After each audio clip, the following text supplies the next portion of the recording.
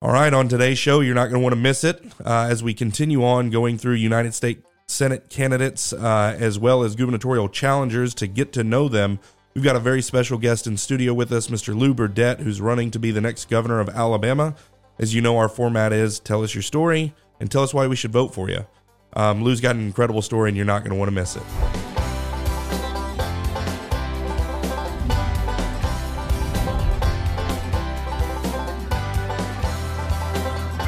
Welcome, everyone, to 1819 News, the podcast. I'm Brian Dawson. I'm your host and the CEO of 1819 News, joined by my co-host, Ray Millick, who's the editor-in-chief. Ray, how you doing? I'm good, Brian, and excited about today's podcast as well as we keep giving people a chance to get to know the candidates for public office. That's right.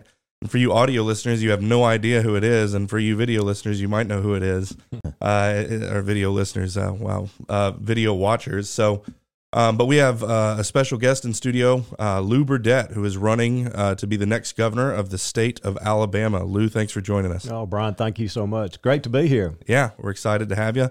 And before we jump into the exciting content that we have ready for you, we want to tell you how you can find us and how you can help us get to you. So Apple iTunes, Spotify, and YouTube is where you can find this podcast. Go there, subscribe, leave a 5-star review, tell everybody how much you love us because we know that you do.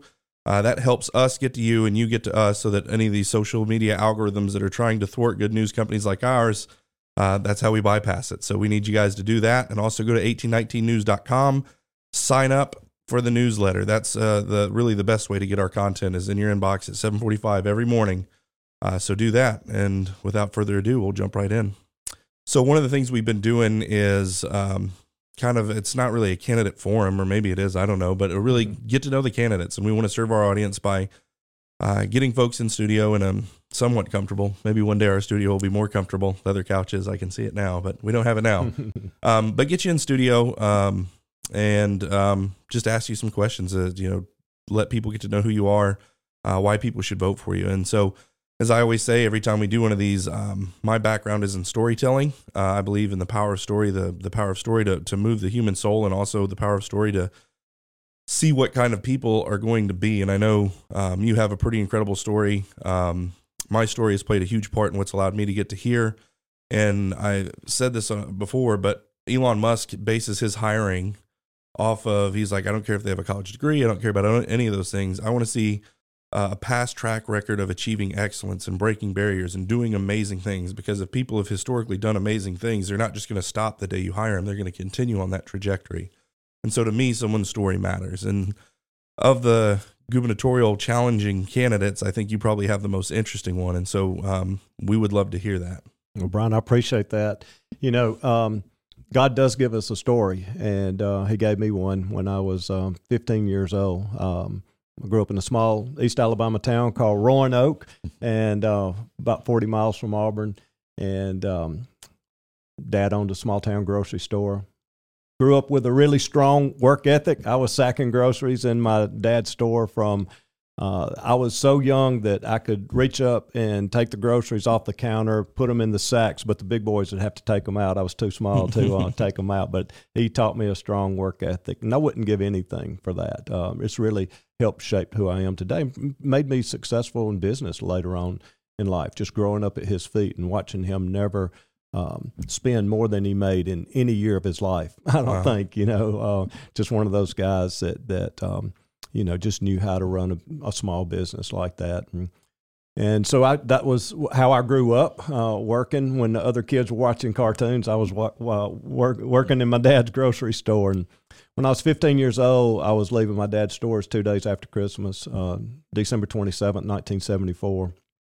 Crossed a dark back alley street behind my dad's store, and 2 guys approached me in the middle of the street, pulled a gun on me, forced me into their car at gunpoint, and off we went. And they immediately began asking if my dad could get them, or demanding that my dad get them $250,000 that night.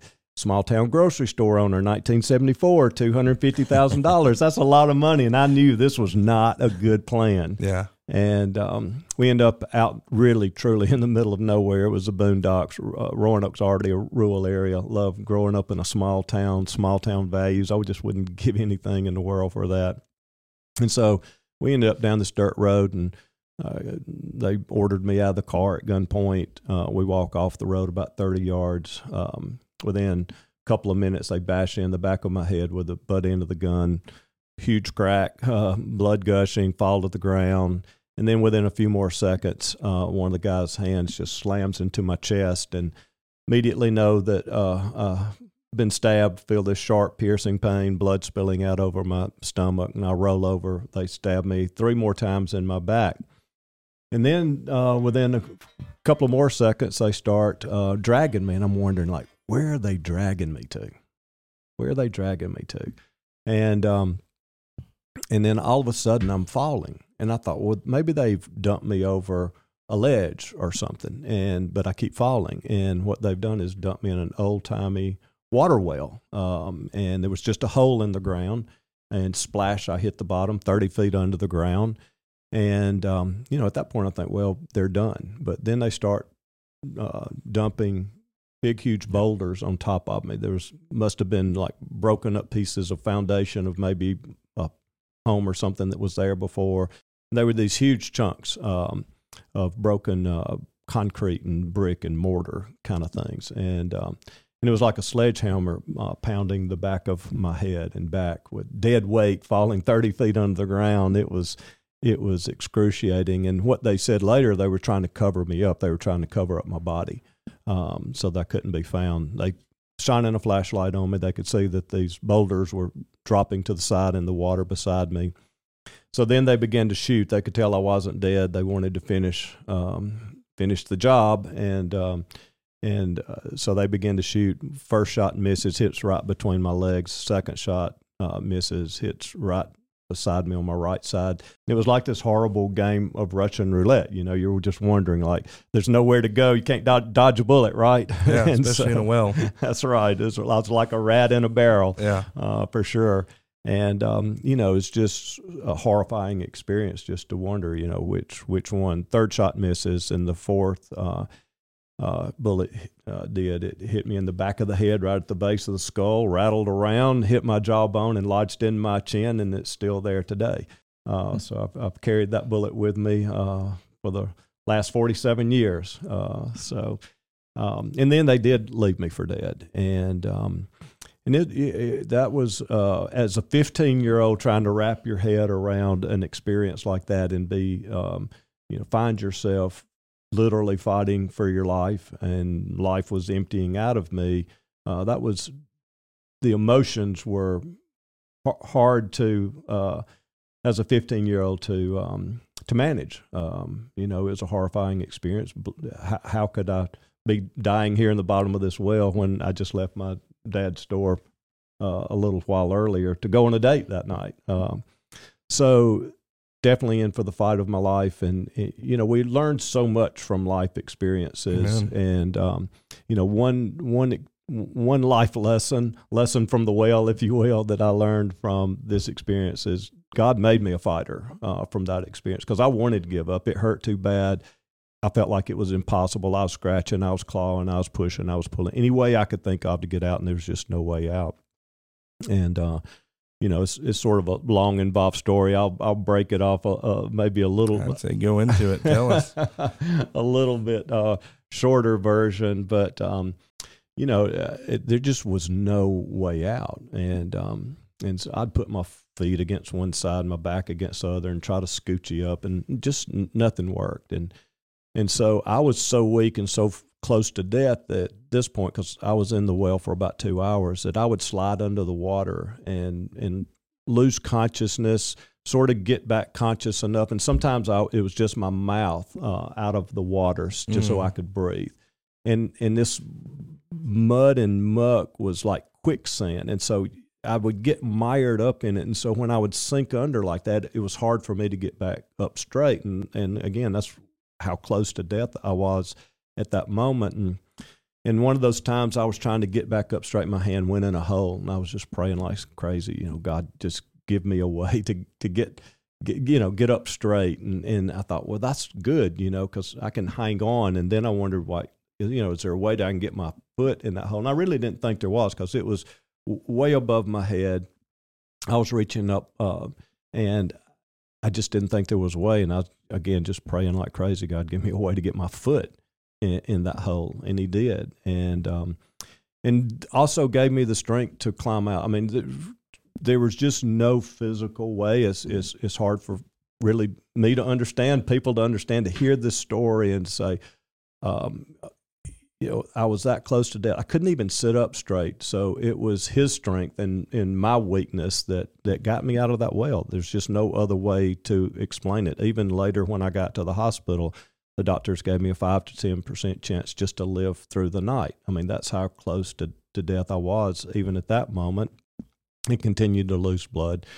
And so as I had my foot in that one hole, right foot in that one hole, I was just dangling, and I was thinking, well, this is better than being down in that mud and muck and water. I don't know what I'm going to do now, but at least I'm braced against the side. And so I just started feeling, and I felt a hole on one side, and it was so contorted. Like one hole would be way up on my left. I remember one was, I was just so contorted to get my foot in that left hole to get up, and then just, praying, God, give me the strength to even pull up, to get up straight again and sort of climb up. And that's the way I got out. I just continued to find these holes and feel my way out till I was able to crawl out the top of that well and roll out the side. And certainly was relieved at that point to be out. But still, my thought process was, well, I'm thankful to be out and I'll die here instead of in the bottom of the well. That was really my thought process, because I knew I was in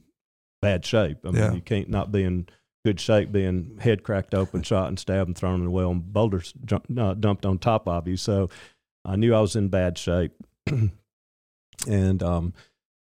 but again, just praying like crazy that, God, I saw a shack, literally it was a shotgun house. If any of you listeners have been in rural areas, a shotgun house is just a small, narrow, bare board kind of structure, and that's what this place was. And I had seen this house as we pulled off the paved road onto this dirt road, and there were lights on and cars outside. And I was just saying, okay, God, can you get me back up to this shack? And so for the next 2 hours, so I was 2 hours in the bottom of the well, 2 hours crawling a few inches and a few feet back up this dirt road to try to make it to that shack. And I was in the ditch after this long crawl, and I just couldn't make it another inch.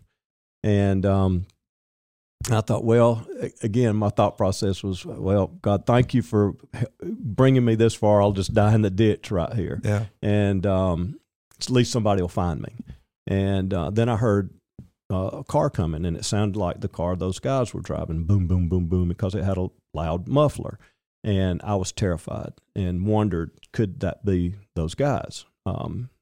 And so, again, just praying like crazy, God, give me a way to get up on that front porch, because I had to go up a hill, a dirt, muddy hill, and up across this yard to the front door of the shack. And so I'm beating on it. And, of course, you can imagine what I look like, some drunk, drug-crazed lunatic, right? Yeah. Mud, wet, in horrible shape, I'm sure look horrible. And so when they opened the door, they were fearful. They tried to push me out, and I said, no, I've been shot and stabbed and thrown in a well, and somebody tried to kill me. I need help. And I just fell in the door as they were closing on me, and I crawled in, and there was a potbelly stove against the left wall over there, and I just kept crawling, and that car was pulling up in the driveway. Boom, boom, boom, boom. I could hear it. As soon as I crawled over in front of that potbelly stove to try to get warm, I was freezing and shaking uncontrollably. In walked those two guys right behind me as I crawled over. They said later at the trial, they said they didn't believe it was me. They thought it was a ghost. Literally, they couldn't imagine how I would have gotten out of that well. Where I had crawled to was one of the guy's grandmothers. This was her house. The grandmother and the mom was there, and family members. So what was going on is 2 days after Christmas. They were having a Friday night. They were having a family Christmas gathering after Christmas, and there were 10 or 12 people there. There was an off-duty security guard from Atlanta that sort of took control of the situation, began to get me help. When those 2 guys walked in, of course, I screamed, "Those are the guys that tried to kill me." I have no idea. This is family here. I just screamed, "Those are the guys that tried to kill me." And thankfully, I was so relieved when they turned and ran and left, because all I could think was they're going to put me back in that well. And so that was definitely another terrifying moment. This place was so remote, Brian and Ray, that it took an ambulance 2 hours to find me. The first ambulance got lost, and the second finally got there. The county sheriff made it to this place before the ambulance did, and including my parents. The sheriff called my parents, knew them, because it's, small town, small area. Everybody knows everybody, and the sheriff actually called my parents and told them what was going on. And my dad made it, mom and dad both made it up there to this shack before the ambulance. My dad went and found the ambulance to come and get me, and I could hear this conversation going like, "We can't move him because he's going to die. He'll die if we move him." And they didn't want to touch me. And there was blood spurting out of my chest because there was a punctured lung. And so, when I would breathe, it would spurt some blood out. And so, I was, again, in bad shape, but like I said, when they got me to the hospital, put me back together again, best they could, they told my parents I had a 5 or 10% chance to make it through the night, that I just had a punctured lung, I'd have pneumonia, I'd have all this infection, I lost all this blood, severe shock. I was just going to be too weak to survive, but there was no infection, no pneumonia, and I was out of the hospital in less than 2 weeks. And again, just that kind of unexplainable God thing that that truly doctors couldn't explain. I remember the doctor a couple of months later said, "Hey, Lou, I've been contacted by UAB. They want to study your file because they can't explain how you lived." Wow. And he sent my file to UAB, had to get permission for me to do it. And I said, "Sure, if it helps somebody else, that's great." Unbelievable. I don't even know where to go from there. Well, like I said, so many life lessons from that experience. But God did teach me because we all face a lot of obstacles in our life, right? Yeah. We've all experienced pain and suffering and disappointment, loss. Things haven't gone our way in life, but what do we do with it? And how do we learn from it? How do we grow from it?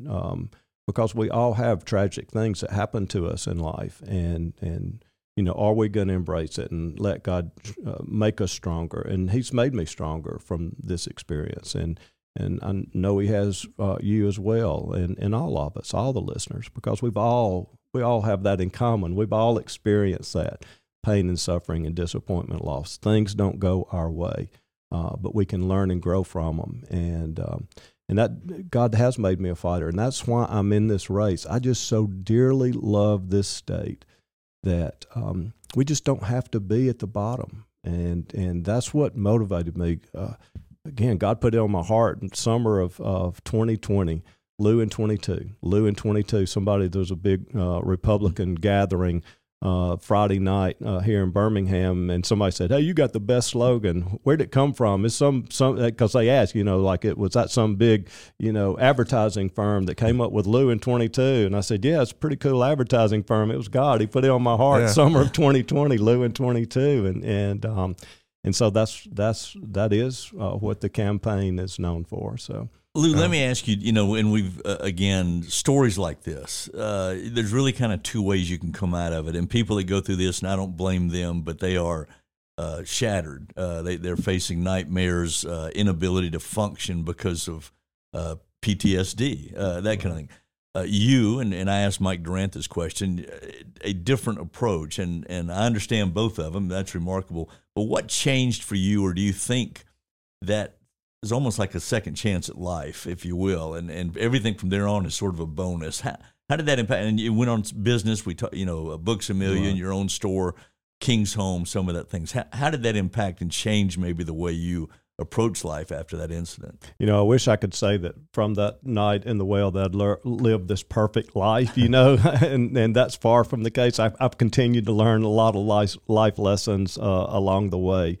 But, you know, just the incredible lessons from that experience, you know, just to pure respect, you know, just to, you know, those guys didn't respect me. And I learned, you know, let's just respect each other and carrying that as part of this campaign. You know, we're not all going to agree on every issue, but the governor has to be for all Alabamians. And so, you know, that's my message is I just so dearly want to serve all Alabamians and to respect, and that we can sit down and have a dialogue together. We're not going to agree.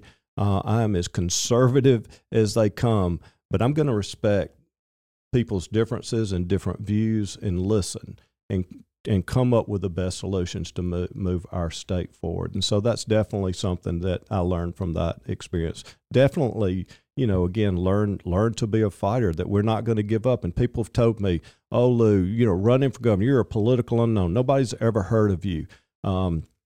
And I say, thank God I'm not a politician. That's what we need. We need someone with common sense, business experience to go down there and just flip it upside down and, you know, let's work for real change. And people tell me, Lou, I'm just so hungry for change in this state. I want to see something different. And so as a political outsider like me, I'm up for the challenge. You know, people told me, well, this just too tall a mountain to climb. You know, you have no idea what's in front of you.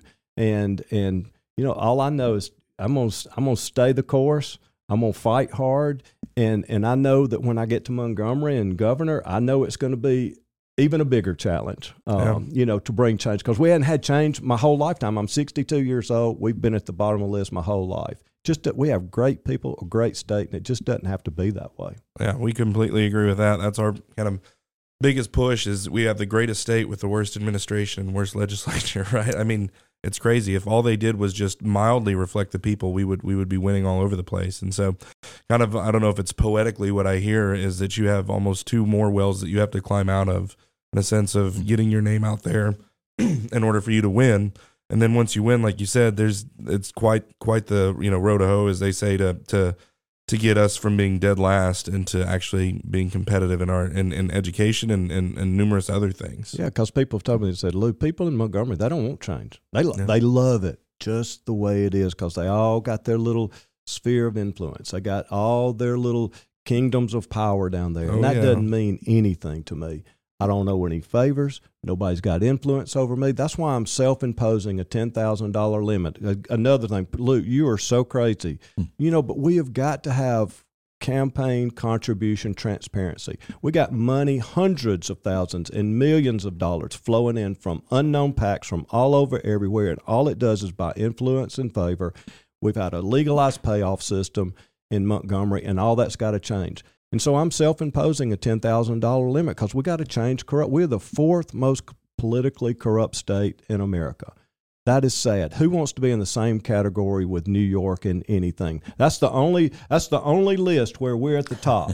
Only list we're at the top as being the fourth most politically corrupt, and it's because money buys influence and favor. We got to stop that. And people say, Lou, you have no idea the firestorm that's about to come against you because everything you stand for is what they hate in Montgomery. They don't want change. They don't, you know, they want the money to flow. It buys influence and favors, you know, and even the current governor, she has received $5.3 million in donations, more than $10,000 since 2017, you know? And so, Do you think that folks that give any politician in Montgomery 50, 100, and I've had them tell me, Lou, I'd have given you $250,000, I'd have given you $100,000, not because they were buying any favor and influence, because they love what I stand for and the change that I want to bring, and you know, but I said we've got to take a stand. And I'll lay out the challenge to the other candidates at forums, gubernatorial forums. You know, everybody ought to be limiting their campaign to $10,000 crickets. You know, we got a lot of crickets in our commercials and TikToks, don't we? You know, but it's got to stop that kind of favor and influence. We're not going we're not going to change a corrupt environment in Montgomery until we have those kind of meaningful changes down there. Well, you're singing our mission statement here. That was, the reason for 1819 is we're seeing a lot of the same issues as far as Montgomery being corrupt. We have these great people. The legislature doesn't reflect it. And the closer I've gotten to Montgomery, I come from national news, national media, national fundraising, national politics in my career, and really God laid it on my heart to start focusing local and trying to figure out how we do that. And the idea and opportunity for 1819 came along. And the closer I get to Montgomery, the more rank and just, it's rank, rancid. You can go on to a million other horrible adjectives about what goes on down there. So, it's nice to hear you talking about shaking that up. I will say, you have my favorite political ad of the campaign season, and I think you guys, I don't know if it was a couple of days you came out with it, and you probably didn't have to spend too much money on it either because you just took Kay Ivey's ad and chopped it up, and it was absolutely hilarious. And I'll try to see if I can get a link to it, put it in the show notes because it's hilarious. But talk to us. You've kind of laid it out there, but why should we vote for you rather than some of the other contenders? I think that one of the biggest challenges that the contenders right now, the people who are challengers, you're the only one who's willing to challenge Kay Ivey right now. It seems like everyone else is like, oh, she's nice, she's sweet. And it's like, yeah, then why are you running for governor? Like, if she's that great and she's that nice and she's that sweet, why are you spending $2 million or $1 million or $5 million, whatever it is, to try and get her out of there if she's great? And no one wants to touch it, and you seem to be the only one that's willing to take shots. Well, and all I'm doing is just, let's look at her record. That's all I'm doing. She wouldn't debate in 2018. Never talked about a tax increase. I thought conservatives were supposed to be for less government and not increase taxes. Well, what did the first thing the governor did when she was inaugurated? She worked strong-armed, threatened.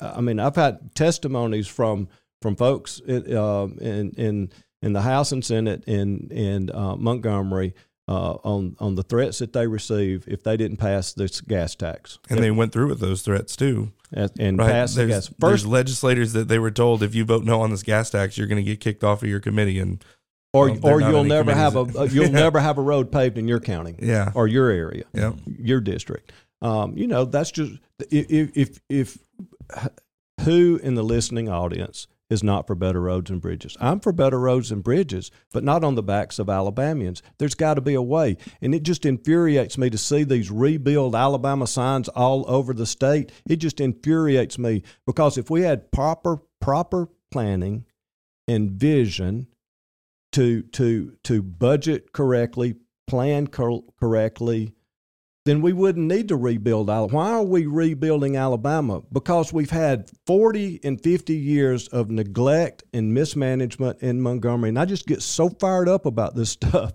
because common sense business experience. That's what I bring to Montgomery. That's what I will bring to Montgomery so that we don't find ourselves in desperate need of better roads and bridges. And what's our solution? Well, let's just put a tax on all Alabamians because of our 40 years of mismanagement. Yeah. That we just can't accept that kind of poor leadership in Montgomery any longer and move this state forward. And so that's why I get so upset seeing those signs, rebuild Alabama. Oh, well, let's go tax every Alabama. 56% increase. And that was one of the items that you're referring to on that spoof that we did, because I'm just calling out that immediately she raised gas taxes 56%, and not only that, it's a forever tax. Now, what common sense is there to not only have a 56% increase in taxes, but then it's going to be forever? It increases 1 cent every 2 years forever.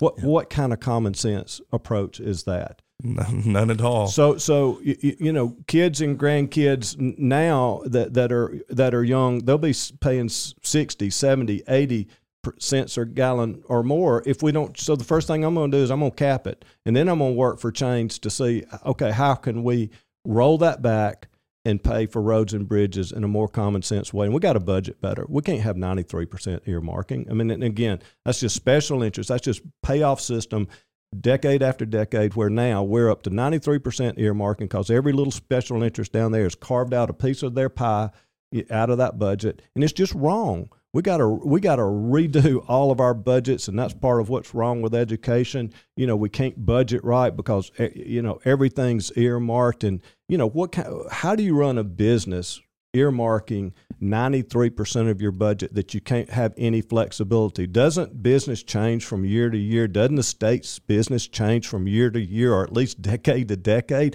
And so how can we budget correctly if 93% of it's earmarked? Makes no sense.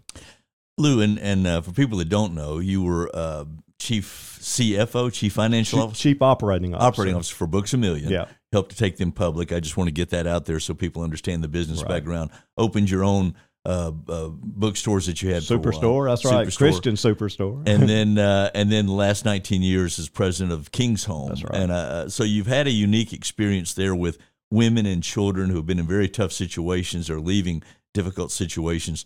That has to, I would think, impact you as well in what you see. We talked about education briefly. How do you see fixing, or what's the start of just fixing the fact that we're 52nd in math? We're in the low 40s and low 50s, almost everything across the board, in spite of record education budgets every year going bigger and bigger. So spending money is not the answer. Spending it smartly is the answer. And changing the earmarks, even within the education budget. But I love my business background because that's all I know. I just know how to approach things from a planning point of view. Mm-hmm. Let's plan correctly. Let's have a vision for how to move this state forward, including education. That's got to be the top priority. And I was on a show yesterday, and they said, hey, I don't hear anybody else talking about policy kinds of things. How do we move Alabama forward? We're talking about fighting Washington. Yeah, I want to fight Washington too. It's crazy what's going on from up there, but we got so much to do here at home. Let's talk about how we're going to move Alabama forward. And yeah, we're going to fight Washington too. We're going to resist all that, but we got to take our state forward. So let's talk about the issues. Let's talk about education. I mean, Ray, how do we be 52nd in math? How can we be so bad in these areas and have record budgets that we've had for the last 3 or 4 years and more money just flowing in than ever before? So why didn't we take some of this, COVID relief money that they spent $774 million, and we got a lot of needs in this state. But why didn't we cap the gas tax then? Why didn't we repeal grocery taxes that would have helped all Alabamans? My dad owned a small town grocery store. We're one of only a couple of states that has a grocery tax, and that's punitive for every Alabama. Why don't we take that COVID relief? We've got $1 billion more coming. Why don't we roll back the grocery tax and have no tax on grocery in Alabama? We don't ever hear much about things like that. I think there's a bill right now for that. There's probably one every year, but it never gets passed. But Republicans control the governor's office and the House and the Senate. So how in the world can we not pass common sense things like that would help all Alabamians? And so, but Ray, we got to start with education. That's got to be the first priority because we've done a decent job of bringing in jobs. But I was up in Huntsville last night, and Mazda needs 400 jobs, and good jobs, $50,000-$60,000 jobs, and that they can't fill, and we can't fill them because folks can't read past third grade level, and they can't do math, and that's what Mayor Battle kept saying. Workforce development. We gotta educate. We gotta train because we can't find enough folks to fill these jobs because they're just so lacking in the area of education, especially just having basic reading skills to be able to fill out the application. Yeah. Let me share with you so one of the investigative reports we did recently, hopefully you saw it, the Alabama Education Association, right? Teachers Union, Teachers Association now, I guess, if you want to be technical, but that ran the state under Paul Hubbard, who was, Democrat, very far left leaning. Governor Riley comes in, kind of seems to tear down that monster, and and everyone says, well, it's just a shell of what it used to be. It's just a shell. You always hear that. And so we're like, okay, one of our reporters here was just looking on the lobbyist website. I don't know if it's the lobbyist website or website that has it, where all the lobbyists have to register. And they have 44 lobbyists. AEA has 44 lobbyists down there. I think next is Blue Cross Blue Shield or Alabama Power with 9, or they're like major lobbying groups, like huge lobbying groups have like 9, and then AEA has 44. They are, and correct me on my language here because I don't want to stick my foot in my mouth. This is why I keep Ray around to give me the actuals. But they are the largest contributor to Republican campaigns, I believe. And I want to say it's like over the last year and a half or 2 years, or maybe a little bit more than that, $1.5 million going to Republican candidates. School choice is polling at like 73% in favor. So 73% of Alabamians, left, right, black, white, rich, poor, right? 73% want school choice. They want to be able to make that choice. They want parents' choice, if you will. And Del Marsh drew up probably one of the best pieces of, and speaking nice about Del Marsh is not something I feel impelled to do, right? But he did. He introduced an incredible piece of legislation that hit every single point of school choice that you would hope it would have. And it's now being, neutered and watered down into a nothing burger. And that's what's happening. And it's in large part because of the AEA and these 44 lobbyists and their special interests. Right. So what would you do about that? From what I understand, the original bill, if the original bill had stayed in that form, it would have been a really fine bill. Oh, absolutely. We would have been leading. But it's not now. Yeah, leading in Alabama for the first time. So it's probably trash now because exactly what you just said. I'm all for a child's education savings account. I want that. I've always wanted that. And then parents really do have choice then, right? So I'm definitely in favor of parents' choice, school choice. Because that's what I see every day at King's Home is we have 70 to 80 kids. So Alabama system, Department of Human Resources at King's Home, so far behind in education, and a child's zip code should not determine their educational future. And I see the devastating circumstances our kids have come from, and being in some of those zip codes where education is so poor. And we need competition between schools. Maybe if we had some healthy competition between schools with school choice, then maybe some of these poor systems would get better. And if not, then they need to change for sure. So we need a child's education account. I'm totally in favor of that. Give the money back to the parents and let them make the best choice for them. But school choice is such a small part of what we need in education. We need dual enrollment to help kids like at King's Home, and so that they can have dual enrollment. We need to expand that statewide to help in the vocational areas, and then come along and partner closer and budget right for our community colleges, because our community colleges could be so instrumental in even better training. They're doing a good job, but better training and just exploding this whole area of vocation. And one of the owners of one of the largest electrical companies here in Birmingham said, "Lou, I am so desperate for electricians. They can make $100,000. Master electrician can make a whole lot more than $100,000 a year. Let's train and have great careers, not only for our kids, but adults, so that they can be retrained and workforce development. So partnerships like that, dual enrollment, beef up our community colleges to retool and rethink how we're educating. So if I want to be an electrician, or I want to be a welder or an EMT or something in medical field, all kind of great tech jobs, let's use our community college system and train from day one, not let them sit in a classroom for a year and get discouraged. There's nothing wrong with classwork in college. I'm all in. I'm not, but let's also start welding from day one. Yeah. So that they can get on with that career. And I think that is beginning to happen in the community college, because they see that it's got to have hands-on from day one, especially for boys. Keep them engaged. That's right. Yeah, I actually had worked for a manufacturing company, one of my jobs, and we had agreements with junior colleges that they actually taught the skills needed to go work in this factory because they were so dependent on each other. And I just thought that was a brilliant way to do it, was the school being very practical. And now with automobile, as you said, they can't find workers, electricians, builders. Right. There's such a need for craftsmen that's a great way. I know we're getting close to the end. I do want to ask you this.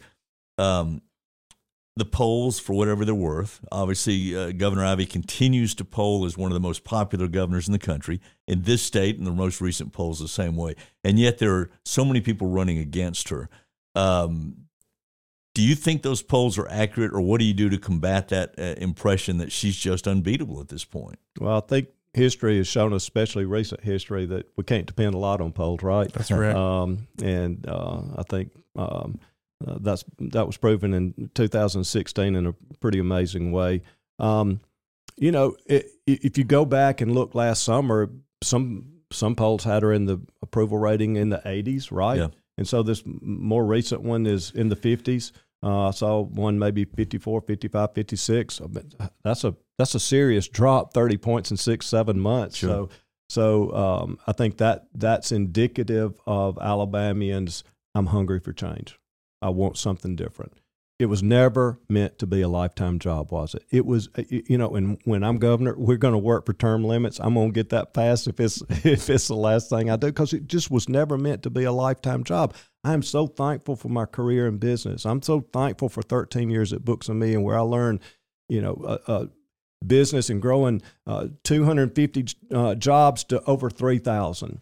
Opening our first Books A Million in Huntsville, Alabama, with the first store in 1987. And when I left, we had 106 stores and doing $250 million in volume. Being part of growth like that, and same at King's Home, just being able to serve more youth and moms and kids. So, we need that kind of common sense business experience in Montgomery, and that's what I want to bring.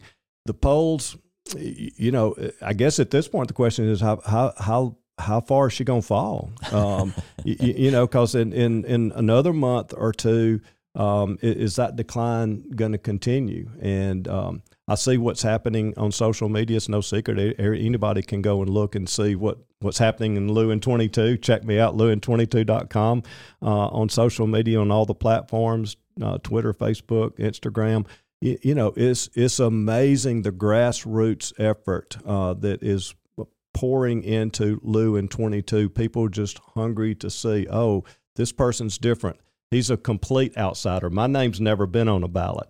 I'm not riding on anybody's coattails. I'm Lou Burdette. I'm running for governor of Alabama for all Alabamans to move Alabama forward. So you don't hear me talking about this person or that person, or I think like this one, or I am for all Alabamians to move this state forward. And so I think the polls are going to show, for me, probably later on, end of March and April, because, this grassroots effort. It's got to build. Sure. It's got to build. Yeah. Okay. Well, thank you so much for coming on.